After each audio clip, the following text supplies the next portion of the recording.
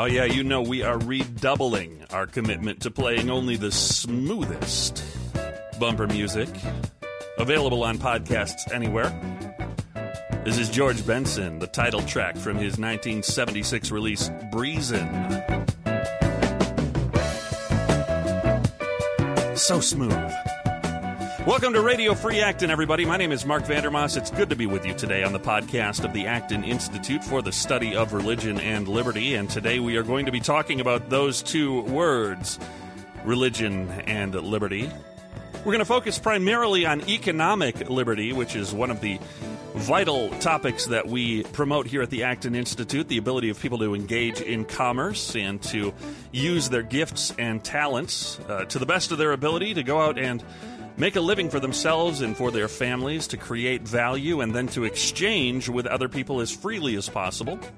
We believe in that free market economic system, but we also believe that in order to have that system work well, we need to have people who are virtuous, people who have a well-developed conscience. And not only should people have a well-developed conscience, they need to be able to act in accord with that conscience in pretty much every sphere of life. So we believe in economic liberty, we believe in religious liberty, and we believe the two are vital to maintaining a free society. And we're going to talk about that today with Timothy P. Carney. He is the senior political columnist at the Washington Examiner. He's also a visiting fellow at the American Enterprise Institute.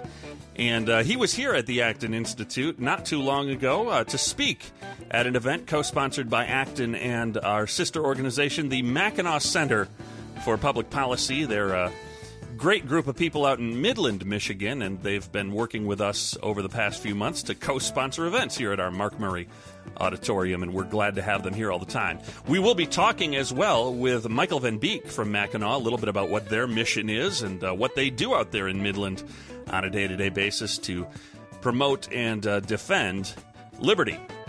But first, we're going to get right to the interview that I did with Timothy P. Carney. He sat down before his lecture here at the Acton Institute to speak with me in the Acton studios about the topic of his speech, which was, is big business a threat to economic liberty? Without further ado, here's my interview with Timothy P. Carney.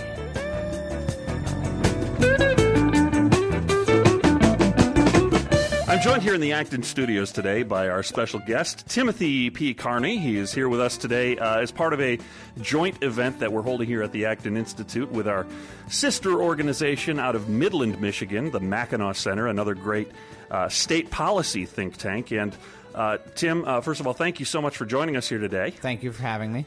If you don't know, Timothy P. Carney is the senior political columnist at the Washington Examiner. He's also a visiting fellow over at the American Enterprise Institute, headed up by a friend of Acton, Arthur C. Brooks, who was here earlier this year, of course, talking about what he always talks about when he comes to Acton, which is happiness. So it's good to see the AEI connection to Acton keeps flowing. We got to keep that pipeline full. Flowing, yes. Well, you're here today to talk about a topic that is, it's a pretty interesting one if you think about the stereotypical ways that the left and the right typically see each other thinking about things. Your topic for today is big business a danger to economic liberty? And I think the stereotypical leftist in the mind of a right-leaning person would say something to the effect of, is big business a danger to economic liberty? Probably, but who cares about economic liberty in the first place? But the typical reaction on the right, you would think, would be, oh no, big business, business is a good thing. We like business, we want to see more of it, and big business is great. But as with everything, there's a little bit more nuance to that issue, is there not? Correct. There's a pervasive myth that big business and big government are rivals. And in fact, what you have is big business and big government are often in collusion against economic liberty. And the most common form is just simple corporate welfare, that big business wants handouts from government. And then the other aspect is big business often wants regulations which keeps out competition and smaller competitors. And for these reasons, if you're somebody who's out there fighting for economic liberty, half the time you have to be fighting against big business. Now, when you talk about this issue, let me play devil's advocate here for just a second. And this goes to the issue of the growth of government over the last quarter century. if you're the CEO or the chairman of a company like, say, General Electric or Boeing or some other major corporation, and you see your business grow and you have outlets or affiliates across the nation, and you're raking in the money, you're doing pretty well. Doesn't it only make sense to have that legislative affairs division that you would kind of be negligent Yes. if you didn't focus on government? Absolutely. Businesses need to lobby. It is a First Amendment protected right to lobby. And if you don't lobby, you're going to get eaten for lunch. But the difference is that I tend to report on and write on and talk about not cases where businesses are saying, please don't regulate us out of business or don't tax us out of business, but cases where businesses are lobbying for special favors. So a clear example, I mean, here in Grand Rapids for years, there was opposition to the idea of food trucks. The opposition was not coming from, Grand Rapidians for sidewalk safety. It was coming from the brick and mortar restaurants who didn't want the competition.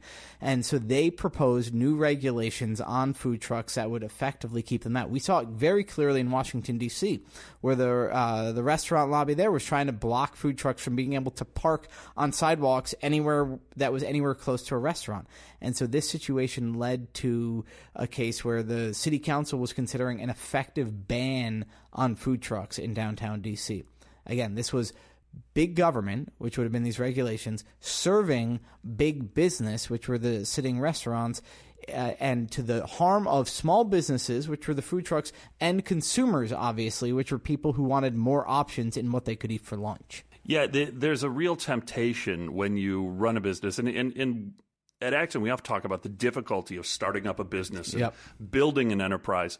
There's a temptation that once you've tasted a little bit of success and you see that there's an opportunity to use the levers of power, the levers of governmental power, to give yourself a little advantage or a little heads up over someone else who might be coming up behind you, it's kind of hard to resist. I mean, it's human nature. Yeah, and this is a good way to think of regulation. Regulation is it's always pitched as the way that government is protecting the ordinary guy from big business. But it should often be seen as the tool that government uses to protect big business from competition. That you want to come up, if you're a businessman, in a realm of free and open competition. But once you've established yourself as a dominant player, guess what? Free and open competition is a kind of scary idea. So we see it in every industry. Tobacco, Philip Morris dominated with 50% of the cigarette market, and they lobbied consistently for more tobacco regulation. Light bulbs, that's one of the things I'll be talking about here. It's a situation where General Electric had 50% of the light bulb market, but they didn't like the fact that the free market gave them very small profit margins on the traditional bulb. So they lobbied for regulations that would force people to buy the more expensive bulbs. And so the business is often faced with a situation where maybe they supported free enterprise in the beginning, and then later on they see, well, free enterprise will make us have to compete and innovate more, but we don't have to do that if we get a regulation that protects us from competition. And I think that's really an important thing for free market people to do, is to realize they need to hold accountable not just the government. Yeah, obviously the politicians bear the ultimate blame for this, but they also need to hold accountable the businessmen and say, we're not here for you to make a profit. We're here for you to do what you want to do freely. And in fact, in a free market, it's going to be harder for you to make a profit. Let me ask you, this might be a bit of a head scratcher. It's kind of a chicken and the egg question. Is the problem... Can we pinpoint a point where this started becoming a real problem? And where did it become a problem? Did it become a problem because politicians figured out that they could earn favor from certain constituencies, and thus politicians started doing this, and business was sort of groomed to accept these favors and lobby for more? Or were the businesses pushing first? Or is it just so messy that no one can pull it apart? I think the chicken and egg analogy is apt because it is hard to discern the original root. In the first book I wrote in 2006, The Big Ripoff, I go back to Alexander Hamilton pushing George Washington to crack down on the moonshiners in western Pennsylvania. This was Whiskey Rebellion, where they weren't paying the whiskey tax. The driving force behind Hamilton doing this was the East Coast distilleries that were very close to and very happy paying that whiskey tax. So all of this stuff happens together, but it's very important to see both sides of it, both that business often is the initiator of big government, but then when it comes to lobbying, which I cover at the Examiner, a big thing I say is that lobbyists aren't necessarily the way that they're portrayed as, the way that business corrupts government. I often see lobbyists as the troops that politicians deploy into the business sector. That it's the other way around. Government is corrupting business often. When I meet with entrepreneurs and I talk to them, they aren't simply pursuing maximum profit. That's part of what they're doing, but they're trying to, change the world, be the best, win the game, sell better than anybody else, and that when government sort of comes and gloms onto them, their pursuit of profit suddenly gets detached from winning the competition, and it becomes quelching the competition. Yeah. Another interesting topic, I want to shift gears a little bit here, but it's sort of related. A couple of weeks ago, March 31st, you had a column that you wrote for the Washington Examiner. It was titled, The Left Wages Total War and Then Plays Victim. And we're talking here, of course, about religious liberty. We're talking about the Indiana Religious Freedom Restoration Act and the brouhaha that erupted around that. One of the interesting things about that whole scenario was how quickly these large corporations lined up on the side opposing religious liberty. And the question is, and this goes even for, most famously Apple with Tim Cook talking in the Washington Post in his op-ed, but also even a company like Walmart in Arkansas.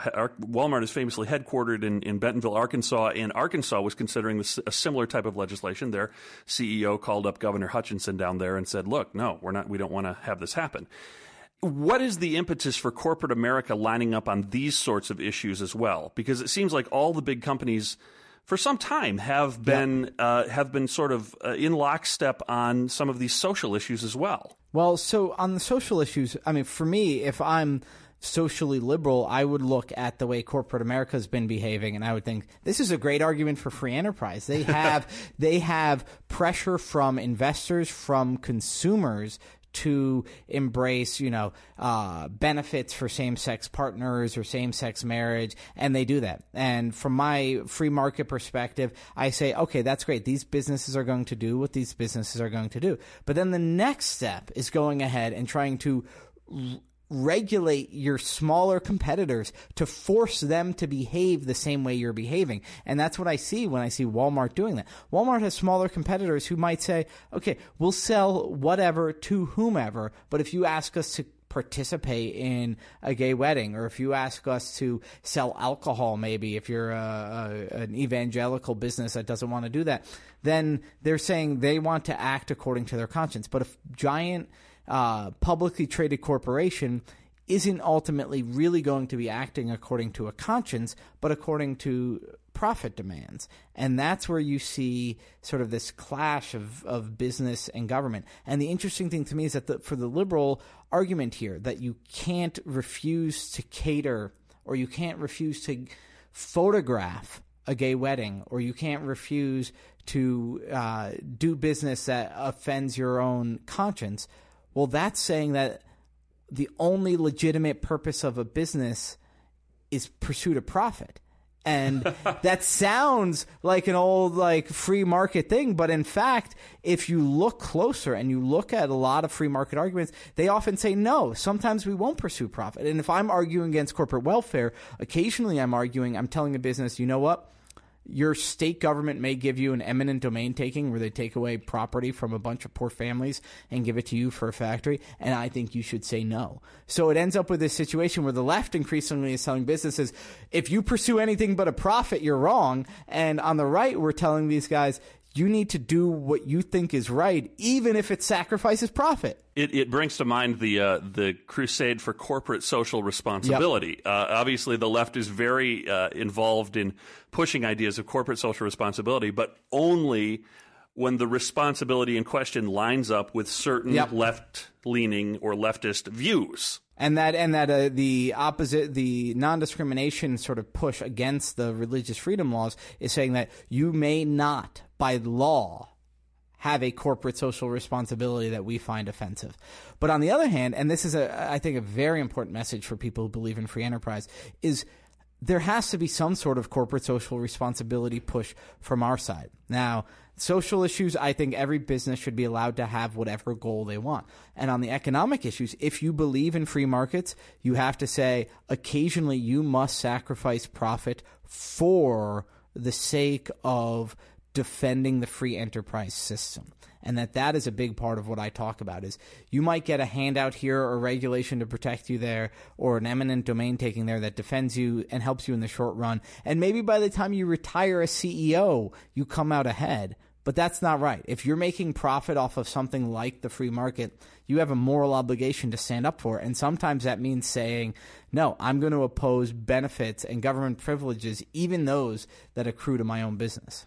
You have a couple of books to your credit. I want to make sure that you get a chance to promo those because I know that you want to sell books too. I believe in capitalism. Well, we do too. And the last book, Obamonomics, yes, came out. The subtitle, fantastic. Profit. This was 2009, right? Yes. How Barack Obama is bankrupting you and enriching his Wall Street friends, corporate lobbyists, and union bosses. Now, that's a very subtle title. Yes. I want to give you an opportunity to explain a little bit. Yeah. So you may not gather from the subtitle that that's in fact critical of President Obama. But yes, President Obama ran as being the guy who would take on the lobbyists and the special interests, and then he turned out Obamacare, which was a gift to the hospital lobby, as you can tell by the way they're trying to implement Obamacare on the state level, the drug lobby, and even it was a sort of deal with the devil with the insurance industry. The devil in that case is not the insurance industry, just so that I'm clear. But and then so much of his stimulus and other things were what I call corporatism, big business and big government in bed together. And I don't think Obama is extraordinary in that regard. I just think he's extraordinarily hypocritical in that regard. And so Obamonomics walks through whether it's tobacco regulation, Obamacare, stimulus, Wall Street bailouts, all these cases where Obama's increasing the power of government was helping big business at the expense of smaller businesses, consumers, and taxpayers. You also have a collection the Washington Examiner put together of some of your columns called, which fantastic title by the way, The Carnesian Lens, which yes. I really like that. A Kindle book, $3.99. So affordable. That's $3.99, not $399. Probably worth yes. $399 though. But again, you can find Tim's books on Amazon and other reputable online booksellers, maybe even some disreputable online booksellers, yes. but and maybe your brick and mortar stores as well. But Tim, I want to thank you for stopping by here at the Acton Studios. We're looking forward to your lecture today, and thanks again. Appreciate your time. My pleasure. Thank you for having me. I seen your picture. Your name is lots above it. That was Timothy P. Carney, who is speaking at the Acton Institute in a co-sponsored event with the Mackinac Center, and I'm pleased to welcome to the Acton Studios Michael Van Beek from Mackinac. He is their director of research over there. Michael, welcome to Acton. It's good to have you guys back again. Thank you. It's great to be here every time we come. We always enjoy our time here. Well, Mackinac is, for those who don't know, Mackinac is, I guess we could call ourselves sister organizations or brother organizations. We don't want to be gender specific here. But Mackinac is a sister organization to Acton. Acton is, has our focus on religion and liberty, but Mackinac is what I think it's safe to say a state policy think tank. Is that a good way to describe what you guys do? Yeah, and our focus primarily is on economic issues. So the things that we focus our research on are fiscal policy, labor policy, and education policy. Education policy is one of the things that we spend a lot of time and effort on, and that probably falls as far away from core economics as you can get. But our thought on is that from a state perspective, we spend more money on public schools than any other program that the state operates. So if we ignored that, it would be sort of hard to talk about how the state should allocate its resources. And then the other thing is, if you don't get education right, it might not matter what else you get right. A lot of other things flow from that. That's right. And Mackinac is focused right here in the state of Michigan. Mackinac is a state policy think tank. So you're located in Midland, Michigan. And you've been, how long has Mackinac been around now? Acton's 25 years old this year. Mackinaw's similar. We're just a couple years older, so we're just a little bit your older sister. Oh, you're older. I thought yeah. you were a little bit younger, but correct me, please. When did you guys get founded? 1988. 88, okay. So we're on 27 years. And yeah, we deal primarily with Michigan-specific issues. So we're not like the Heritage Foundation or the Cato Institute that do national issues. We focus specifically on issues that are pertinent to Michigan. Yeah, really one of the first, I think Mackinac is one of the first state-specific think tanks that was out there. It's kind of a leading-edge organization in that way. We are one of the oldest. There are more than 60 state-based think tanks like us around the country now. So we are one of the oldest. We used to be one of the few, but now we're just one of the many. So that's great. I can say if I go back about 15 years or so, I worked in the Michigan legislature for a number of years as a legislative assistant, and Mackinac stuff would come in, and it was always the best produced, best looking stuff, but it was also just great intellectual content, and it's all over the Michigan legislature. I know Mackinac's been an influential organization in Michigan since the early 90s, really, with the Engler administration and the reform-minded administration that came in there. Mackinac's been hugely influential. So you guys are doing great work. Tell people where they can go to find Mackinac on the web. Sure, yeah, it's real easy. It's www.mackinac.org, and Mackinac is with a C. Mackinac. If you're from Michigan, you know that. That's where you go to get fudge. That's right. It's like the island, not the city. It's good fudge, but then the website is good public policy research. So, that's right. Michael Van Beek, it's really a pleasure to have you here at Acton. We love having these co-sponsored events, and thank you for taking a few minutes to talk about Mackinac. Absolutely. Appreciate My pleasure. it.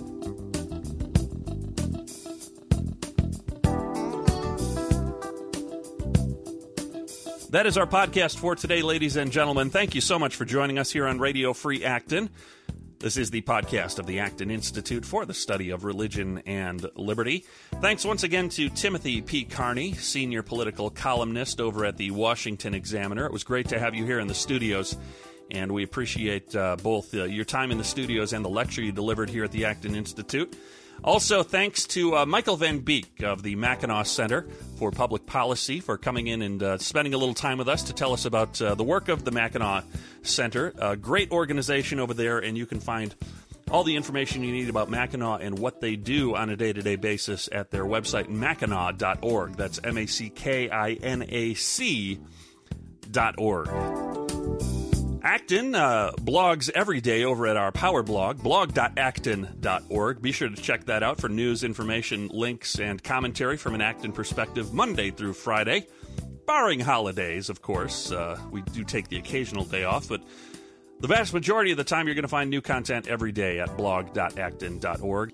And, of course, you can find our Radio Free Acton archives at radio.acton.org. Thanks once again for joining us here on Radio Free Acton. It's always good to be with you on the podcast of the Acton Institute for the Study of Religion and Liberty. My name's Mark Vandermas. Thanks for joining us. Have a great day, and we'll talk to you next time when we bring you another edition of Radio Free Acton. Have a good day, everybody.